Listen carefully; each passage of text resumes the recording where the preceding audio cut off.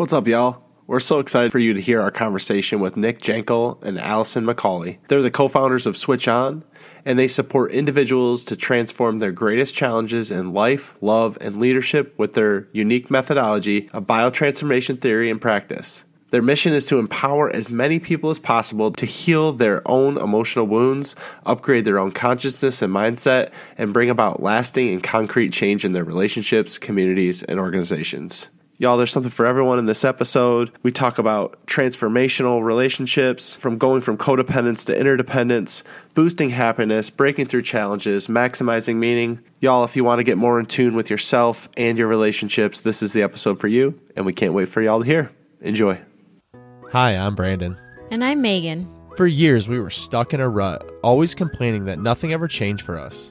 And then we realized if we wanted to improve our lives, we had to put in the work. Each week on this podcast, we'll get into an aspect of personal growth, relationships, or just life. Through our own experiences and guest interviews, we hope to inspire you to make your own positive changes.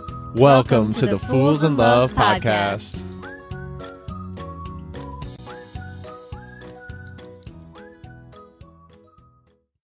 Oh, Nick and Allison, we're so excited to have you both here today, and we can't wait to get into this conversation. We always like to start just by, can you share a little bit about both of your stories, even individually and together, and just give our audience a background at what brought you guys to this place? We always are so curious about people's journeys. Great. Thank you for having us. Well, we've been together 10 years, so that's a big chunk of the journey. And we can get more into that story another time or later. But we definitely feel we were brought together for a reason, more than one reason, actually, probably. Our own personal reasons, and then the reasons of our work. And we can talk about that because that's the kind of core essence of our relationship approach, is about how you can bring the other into their best place and vice versa. Personally, my background, I grew up in London in the UK. I have a background in medicine. I went to medical school, went to Cambridge, then studied philosophy, which was really interesting. And really my work has been about combining the science of humanity, humankind, human change, human being, and then the wisdom of human being, the philosophy, the ideas of how to be human. I think that they both give us different aspects of what we need to be our best self, our most thriving self. And then for the last 21 years, I've been an entrepreneur. I now call myself a regenerative entrepreneur. This is a new term I'm rocking at the moment. A transformational entrepreneur. So I've worked in advertising, then I worked in my own company as a brand strategist, as an innovation consultant, helping big companies develop new ideas, getting into coaching individuals and groups.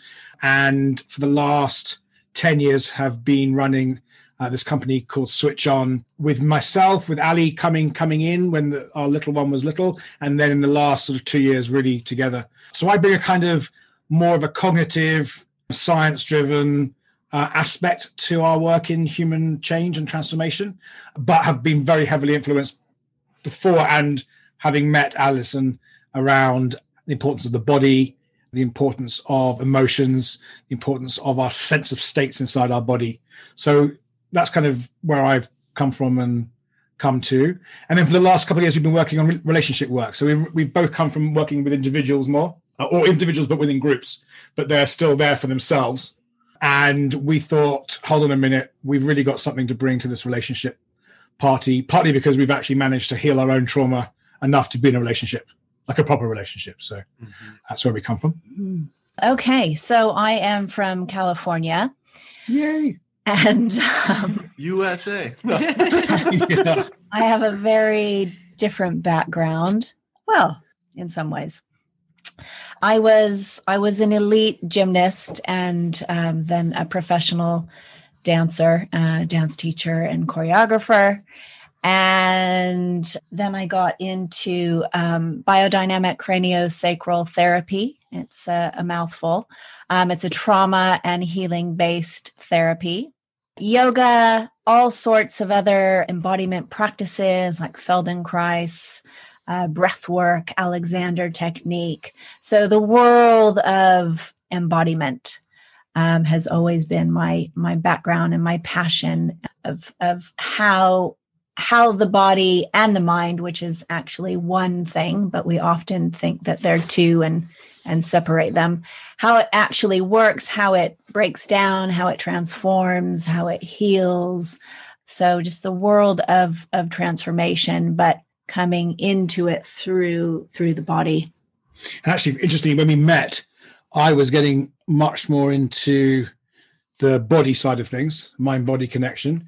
And Alison had been starting to coach her clients in her what's essentially a body healing practice, had noticed that she started to use language more and give them new frames, questions, goals, whatever. So we kind of met each other in a moment where we were both sort of already bringing in the other person's expertise into our own journey and our own work. And then that journey's we've meshed even more over the last 10 years without becoming codependent. So that's actually one of the great challenges. How do you mesh without being enmeshed, I guess, would be a way of thinking about it. So, we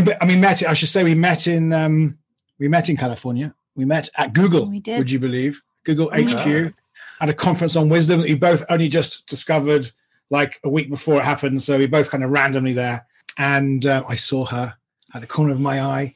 I actually still remember it now, down the row in the middle, looking attentively at the speaker. I thought, wow. And the rest, as they say, is history. I love it. Yeah, it's amazing to hear both of y'all's story. Thank you so much for sharing that. I am curious, what was it that then led to the relationship piece being a core? Like you said, Nick, I mean, that was something that came later on, even in the last couple of years. And as we just heard, you both have a long history of working in so many different areas of the human condition. So what was it that led you to relationships as an importance? Because I know that's a lot of the work you're doing today. Oh my God, so many things. So, a personal point of view, really from the moment we met, or the first for the few dates that Addie claims weren't dates for her, but they were for me. They were dates, not dates, as I like to call them, undates. I was like, wow. I felt we had to work together. I felt we were brought together to do something from the purpose point of view.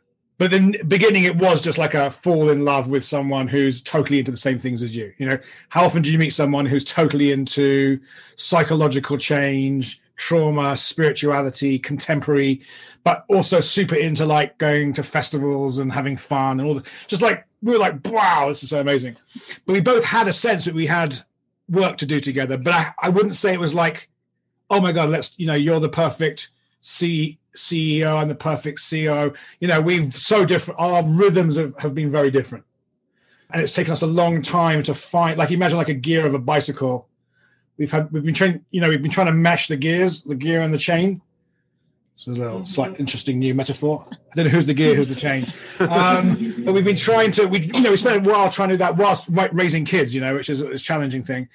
And I had to slow down. Ali had to speed up. To summarize, I sped up. I slowed down, became more in touch with my feminine aspects, I guess. It's just a slower way of relating to her. And Ali, at the same time, I believe, has sped up her sort of energies. And we've now found a way to co-create. But I would never want anyone to think it was just like, oh, yeah, great. Oh, you're going to do that. And I perfectly fit with you and you perfectly write this, but you're really good at this. It was like, it's been a labor of challenge to find each other within the working relationship. Then before that, we had to find each other within the parenting relationship. And before that, we had to find each other in our own relationship. And we had to do that quite quickly because we had a baby quite quickly. And we had moved from America to England, and there was co-parenting going on from my previous marriage. So, it wasn't it wasn't the sort of story. And then we were in Hawaii for the wedding and they went on honeymoon and had 7 years together before it wasn't that. I don't think it is that for many people. Unless you're no honeymoon in Hawaii here. Yeah, we didn't actually have a honeymoon. So we're still going to have one of those, aren't we? One day. Yeah. Do it. All right. So the purpose of today is we're going to talk about codependence to interdependence. So can you guys just give us a brief overview of like, hey, this is what we mean when we're talking about these things. What is codependence? What is interdependence? And then we'll kind of flow from there. Yeah, great. You want to go? Yeah. So when we first come into the world, we're very codependent on our parents and our caretakers. We have to be. So we have to be for our survival. So it's a very important and crucial stage. And as we begin to grow, we become more and more independent. Also have to be. Also also have to be process to be able to survive in the world, survive and thrive in the world in your own way without your mother, father, caregivers telling you what to do and how to live. And often I think, especially because of the way the Western world is, because it's so individualized, we kind of get stuck. A lot of different aspects of ourselves get stuck in these two different stages. And then when we meet another person who is also stuck in various places, and then we come together, it can cause a lot of conflict, basically. And it can be really frustrating, really confusing. And the journey is how do we move into an interdependent place with another person? And we really need to develop that within ourselves first before we can do it with another person. And that means how can I be connected and intimate with another person, yet I am still my own individual. It's really challenging. It is really challenging, but also very enlivening. So for me, in interdependence, so here's my medical training. Think about a cell membrane. You're doing your own thing. You're your own cell. You're going to parties. You've hopefully come away from your parents and you're not washing your clothes at their house anymore. Or maybe you are, but, and then you meet someone else, right? So in that moment, your two cells become a combined sort of cell. But if you've got stuff, habits, patterns, wounding from the past, which almost everyone, I've never met anyone who doesn't, then part of us is trying to rely on the other person, the other cell, for your happiness, for our well-being. And we've seen that in the movies, right? And the word is, they make me happy. And one of the things we really say is, nobody makes you happy. They can inspire you to be happy, but all the happiness is yours. You still create your own happiness. But that's the same token. They don't make you mad either. Yeah. They inspire you to be mad. And so interdependence is knowing that. And it's so if you imagine the cells, it's having a permeable membrane. Bits of Alison and her ideas and needs and wants and desires come into me. I'm not like shut down. I'm not like, I'm so independent on my own. Maybe we'll see each other tonight, maybe in a couple of weeks. That's it. Forced independence. Her moods affect me. I'm sensitive to her needs. But it's a semi-permeable membrane because I can still not allow her moods or her needs to swamp onto mine, and vice versa, so that I'm still always responsible for my own mood state, even if she's in a really challenging place or challenged place. But I can still also be there for her because I'm not forcing independence. And as Ali said, one interesting challenge is that most of us are stuck in both being dependent on our parents and therefore on other adults, but also we're stuck being overly independent and pushing people away and forcing the kind of force you have to do usually when you grow up. You have to force your parents away and go, no, I'm going to college, or, I'm going to get a job, or no, I'm not going to be at, Thanksgiving, day 3. You have to force that a little bit often. And so we often confuse our partners by being overly independent and overly dependent at the same time. Wow. And that's a doozy. Yeah. It's a doozy. It's huge, especially in the construct of, like you said, in Western society, like everything we're told is that you complete me. You are my better half. You're the other part. And it's like, so you believe that you should be that for your partner. And in a way, like you said, Nick, I mean, you do need to be that in some way, shape, or form, but you cannot be fully reliant on that for your own happiness. And one of my struggles that I had to break down is I thought I had to be that for her. I thought I had to be the man, the person that would fix all of her problems. Except the thing was, she didn't want me to fix all of her problems. Right. Sometimes she just wanted me to listen. Sometimes she just wanted me to be there for support. And I think a lot of us get into that cycle where we want to be the fixer, the perfect fit in this you complete me world. but it really ends up making us in a codependent space. And it's very hard to break that cycle because it's a really intricate dance, isn't it? Totally. Absolutely. It's very nuanced. Even right now, I mean, we'll look at each other and like, hey, do you want me to help you fix this? Or are you looking for like a shoulder to cry on, basically? Tell me before we even get into this conversation, what's the end goal here? Because I need to know. We do the same. We are better and better doing like meta reflections. So we can sort of pause the moment, zoom back and go, do you want me to be a coach? Do you want to be like a girlfriend who just listens? Do you want me to leave you alone? Is it? And then we can create little jokes around it. Are you in? And we have different names for our different patterns. So we have little nicknames. Oh, is this Laguna? They're all based on where we've lived. So Ali grew up in Laguna Beach. So that's one. I grew up in quite a posh part of London called Hampstead.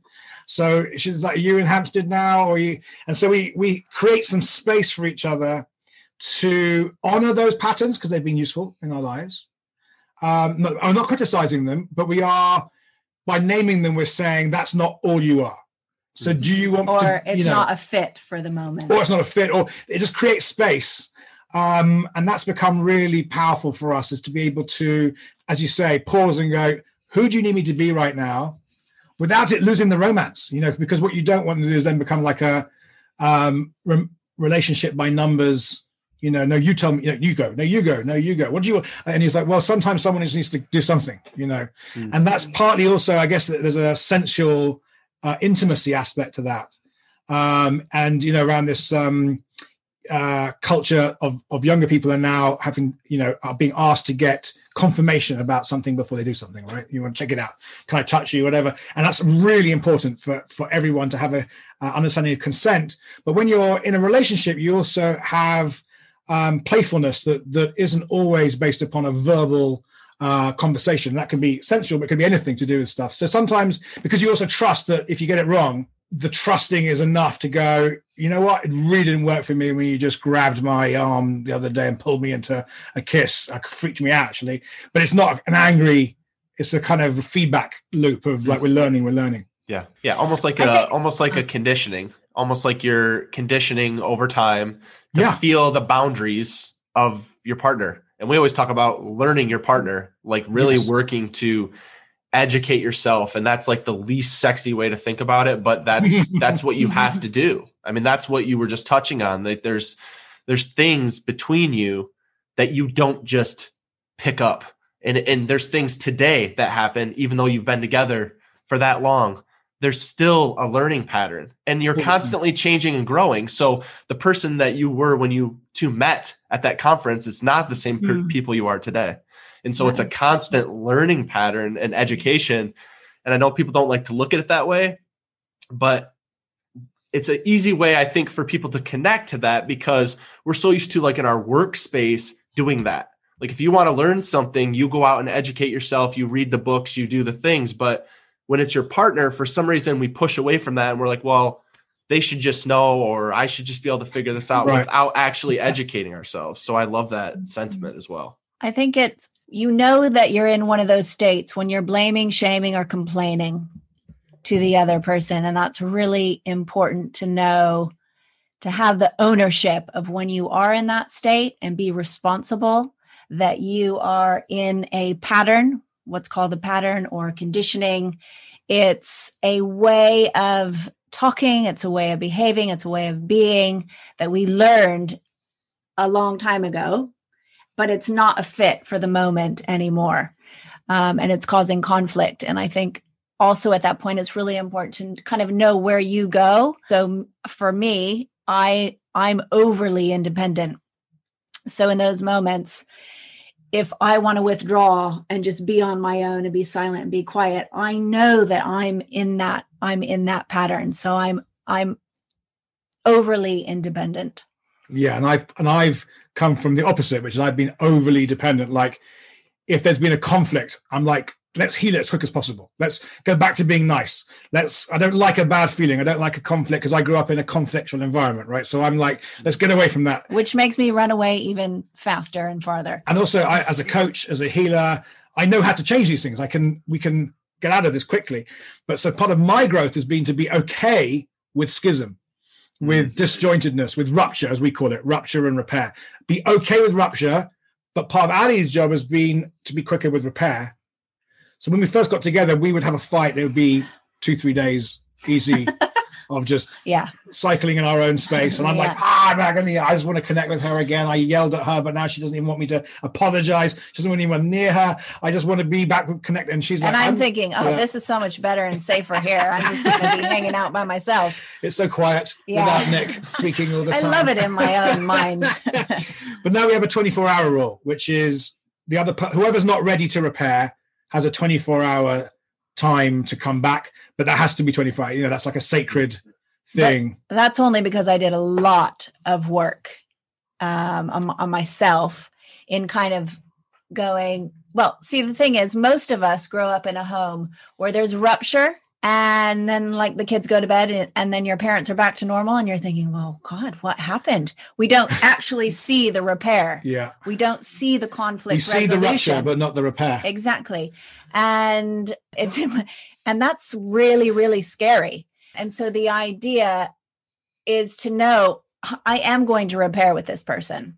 I love this person. I chose this person. I know I'm going to need to repair. So, okay, let's do it. Let's do it now. And really building up that resilience in myself, in knowing that I am safe inside of myself, in my body. And it's the other person's to come back. Job in the interdependence to create safety for each other in that repair. And there are tools that you can learn to do that, because what you can't do is just reignite the pain, the conflict, the schism again. That doesn't help, right? But neither can I be like coachy guy solving it for us both, because we can't do that either. But I just reflect on what Ali said. Just imagine we've raised 2 generations of children who are experts at seeing conflict and never see the conflict mediation, never see the repair. So everyone knows how to have a fight. We saw our parents do that. They did it really well, usually. And then it's like, well, how'd you have that? Well, no one's ever known. It's like a mystery. It's like a great, you could do, have a movie based upon the mystery of repair. But so one of the things we're very careful of, and it's really odd, I have to say, is we show our kids how we repair. Rather than taking it away. Let's go and talk in the bedroom, and do it in the secret. We're like, you saw us have a fight earlier. This is how we repair. You don't have to sit around and watch if you don't want, but we just, so they can see that there's nothing wrong with it. There's nothing weird about it. It's just what has to happen in relationships. You have to repair. And if we have had a rupture, our little one's always like, can you guys dialogue? We call it dialoguing. Could you just dialogue? He wants to move on, like back to the connection. And that's beautiful, because he knows that there's going to be a connection coming. Yeah. And he's like, let's just do it, you know, because he's not emotionally attached, which is a beautiful thing, I think. A little bit more of an incentive to get moving faster, huh? Yeah, exactly. Yeah. When your own kids are coaching, make you happy. When they're coaching you on your relationship, you've got trouble. Yes. But yes, a part of this interdependence is, I think in relationship, you've got 2 jobs. You've got the job of healing yourself. So, and that's your job. And you might want to do it in your own space, meditation, yoga, running, go to see a therapist, go sort out your stuff. And then there's also the recognition that you can't solve all your wounding in relationships without a relationship, right? You can't, if the wounding occurred with your parents, which often it does, often the one of the opposite sex or opposite gender, opposite polarity, then even if you do all the work in the world on yourself, you will always have stuff then to do in the relationship. Because everything's relational. Yeah. So we both met each other having done a good, I'm thinking 5 years of self-development on ourselves. Like we've been to retreats, and I'm pretty good. I'm pretty solid. I'm pretty enlightened. I'm free. I'm free of my old stuff. I'm healthy. I'm brilliant. I'm amazing. I'm showing up. And then bang, you're in a relationship and you're like, oh my God, I'm showing up like a 7-year-old. I thought I dealt with that stuff, and I had, but not within relationship. And so the interdependence is to know that you've got some work to do on your own, and you've got some work that you can only do together. And I guess to know which one's which. And that's really, really part of that nuance of what interdependence looks like. Right. And then, like you said, when you get into a relationship, when you're individually making decisions for yourself and you can do that, then you're not actually triggered in a way that a relationship will do that, because there's so many things over time that relationally, like you said, Allison, it's all relational. So that a lot of times what happens is you're with other people, you're with a new partner, you're in different circumstances, and you don't control all of it because you don't hold all of the cards. Exactly. Therefore, you're triggered in a way. And like you said, Nick, you go back to your 7-year-old self, which we've all been there, and you're like, what am I doing? But when you reflect on that, and I hate to say it because people don't like to hear it, but it is work. It is work to do that. Absolutely. Yeah. It is. But then how do you get past, what would y'all say to that? How you get past the triggers because I believe you're triggered no matter what. And you can either trigger that into a negative space or you can trigger that into a more positive space. So how do you get to that place where you don't stay in that immaturity and that level that I think a lot of us get in? And I think ego plays a big role, but how do you get then out of a space where you're being triggered to that negative place and can actually get to a place of interdependence with your partner? That's good. Because this is the bit, right? Because we get triggered, and triggers are wise messengers from our body telling us there is something to heal. There is something to transform. There is something blocking you from relating in a way that is, a fit. We always use that word. It's a fit. As in it's right for that moment because you're not stuck in the past. Yeah. So it's appropriate and fitting for this unique moment in 2021, 22, whatever, rather than this is actually 1997 stuff coming back up. Carry on. So the trigger is like, if we could change the trigger, kind of reframe the trigger as an invitation to heal and transform something for yourself, therefore your partner, because when you do that yourself, it's going to change the relational field. And that's why it's always dynamic, because the biology is dynamic. We are biodynamic beings. And a lot of times that feeling is so scary. People don't want it, right? It's like, I don't want to be triggered because it feels really scary. And it's like how to not either fight it or flee from it, but stay with the feeling and just be with it. It sounds easy, but it's not. We will go to all lengths to avoid really scary, hurtful feelings.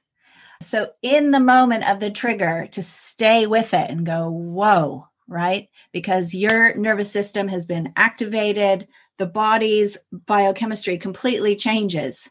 And to just walk away, really, to give each other space and to know, okay, I need to look at what's going on for me, and then come back and what we call dialogue about it. And as you get more practice at that, you can also name it, like, I'm triggered. Wow. And then there's that space. When you are the trigger, there's no space. Yeah. You are just stimulus response. And as Ali said, because our brains wire in relationship, you can actually now see how our brains change when you're in relationship with your parents, your caregivers. So our brains are social brains, as they're called by the neuroscientists.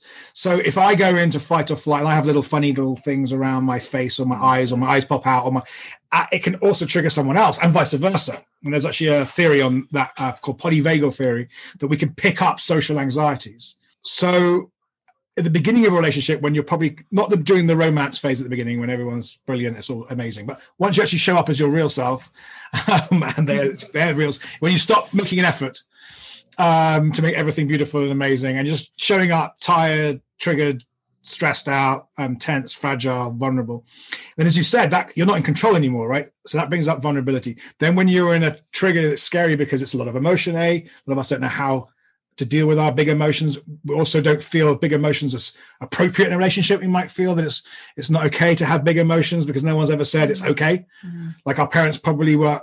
If you're an adult now, your parents were probably quite from a different generation when no one said, oh, it's okay to have big emotions.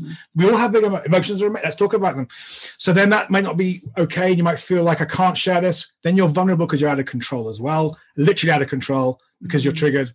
You're no longer a master of your own moment.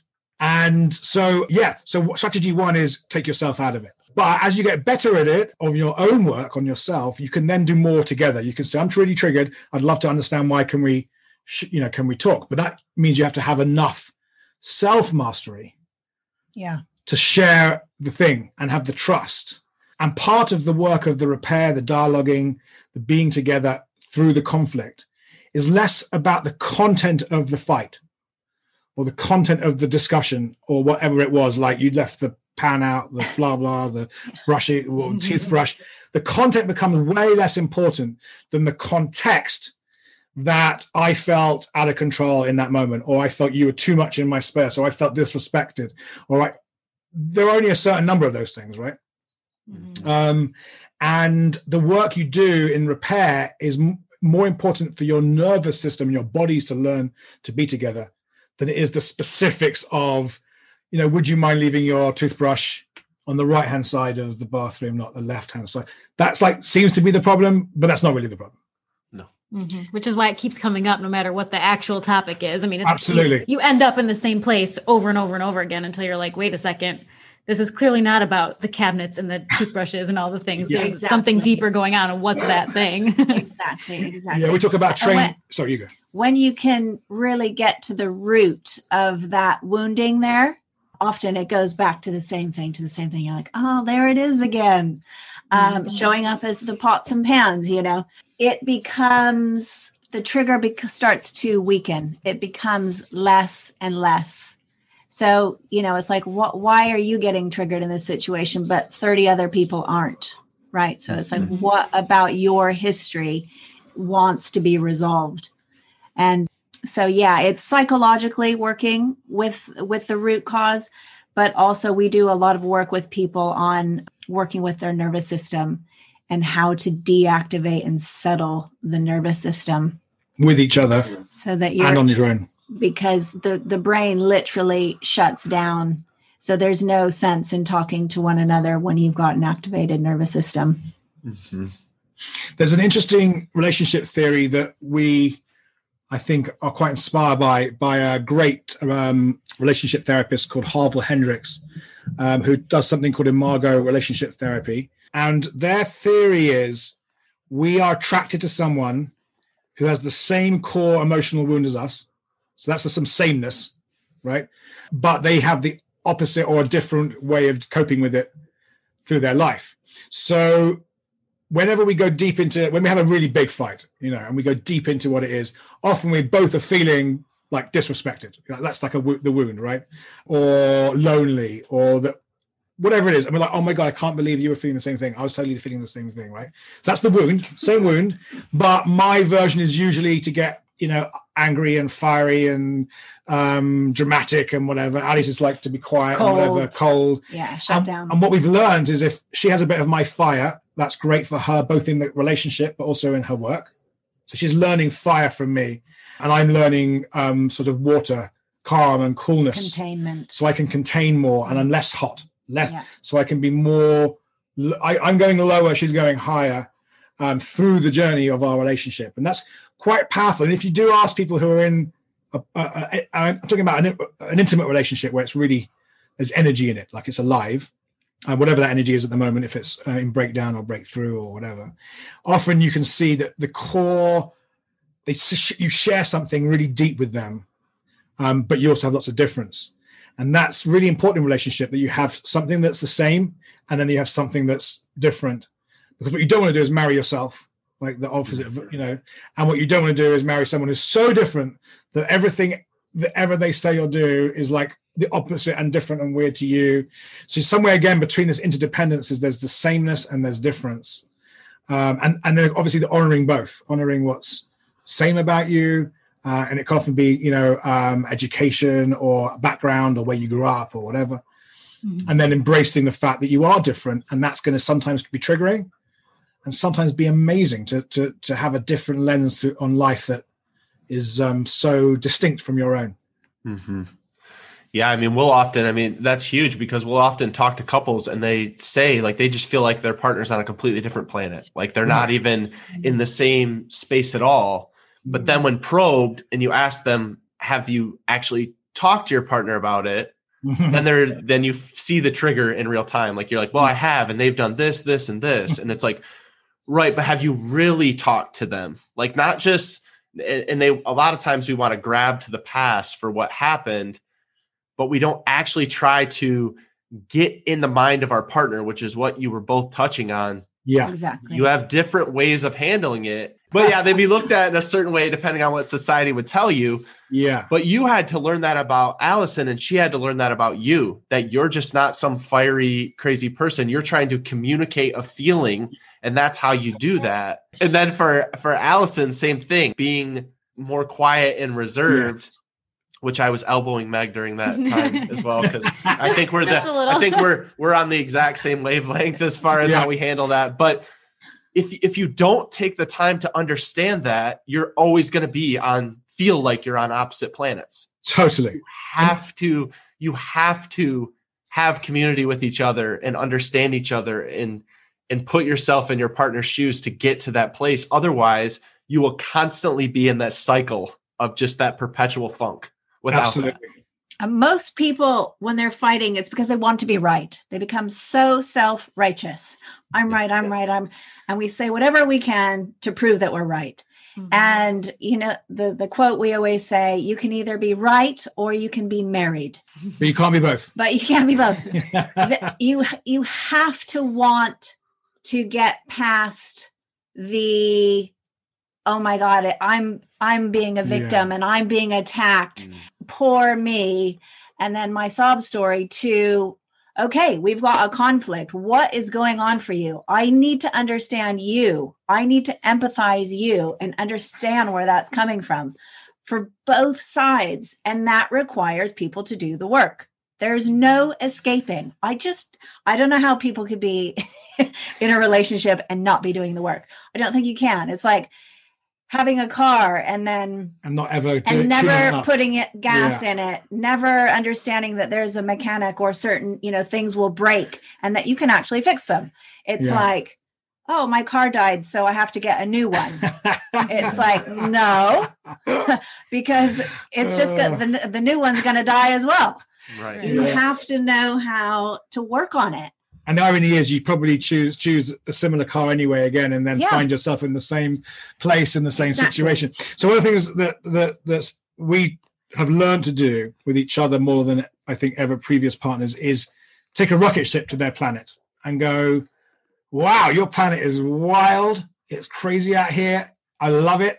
Terrifies me sometimes. Like Ali's coolness, right? Her collection, her groundedness. That's what I loved about her when I first met her. I was like, oh my gosh, she's so calm and so not me, But then, 10 years later, I'm like, come on, be more like, aggressive. Just share what you're saying. I don't be more like me. Shout. Tell me what it is, whatever, right? And so going on the trip to go, wow, I'm going to your planet and still avoiding like little digs about how crazy the other person is, just really like an anthropologist, like how does your tribe work? Mm-hmm. I want to know how your tribe works. Are you the tribe of people like this? That's really interesting to me.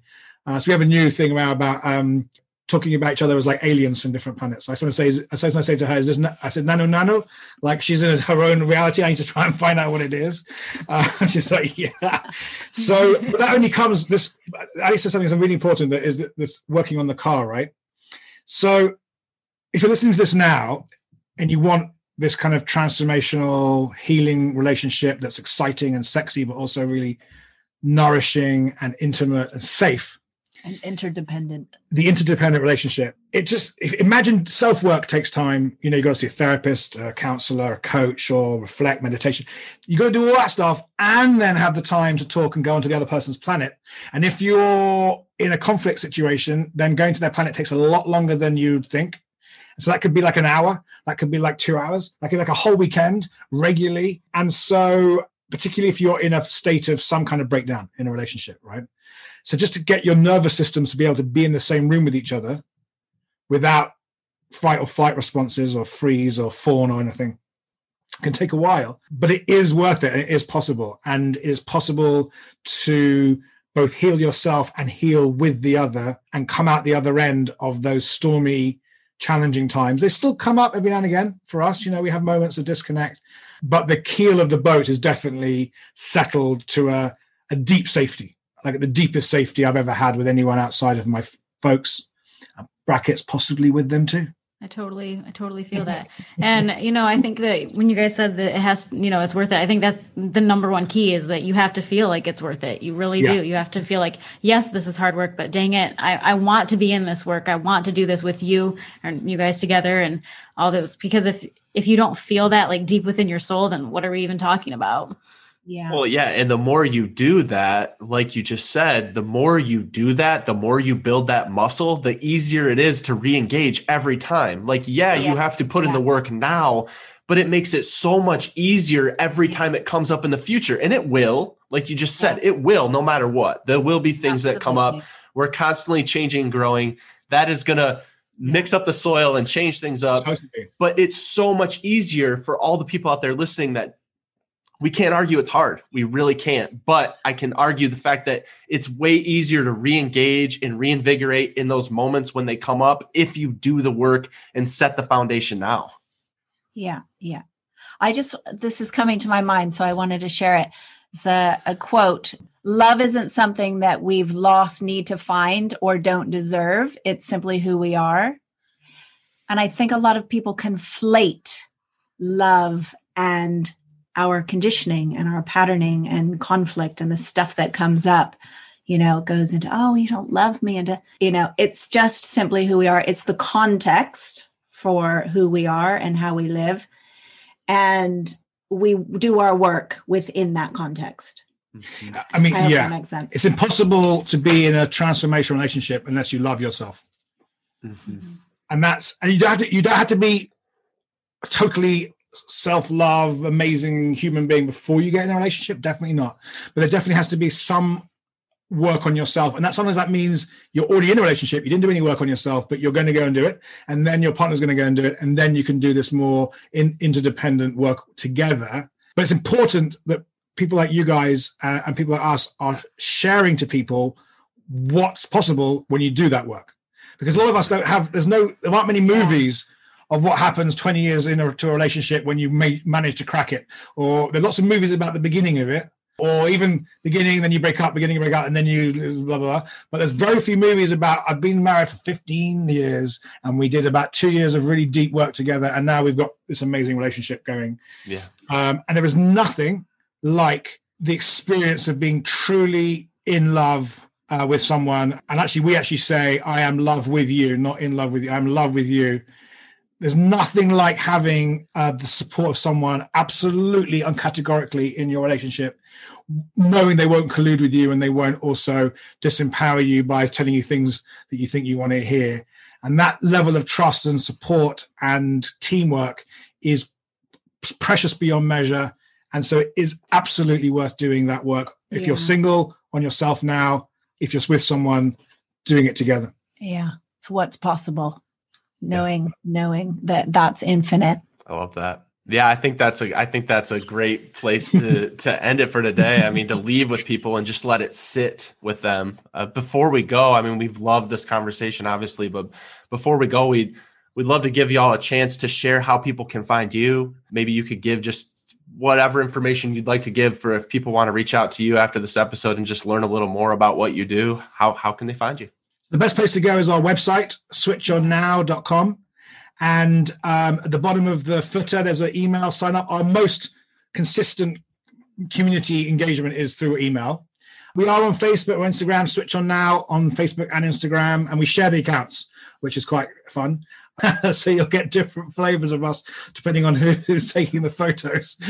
We have free webinars all the time on transformation, on self, on leadership, on relationships. On the homepage, you can sign up for free stuff. Come and sit with us for an hour while we do take you through a journey. And then if you're interested in our longer program for couples, you can find that on the footer too, called Master Transformational Relationships. But it's not for you to do with your partner, or you can. It's for you to understand what's possible and have some tools and then take them back with you into your relating. And it doesn't have to be romantic either. It can be any relationships. They're all joyous challenges. All right, guys. Thanks so much. Hey, B, what did you think of that episode? I think it was pretty dang good.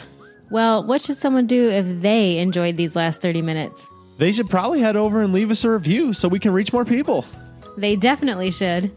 Guys, if you like the Fools in Love podcast, please go follow us over on Instagram at Fools in Love Podcast. We'd love to connect with you and learn more about what you'd like to hear.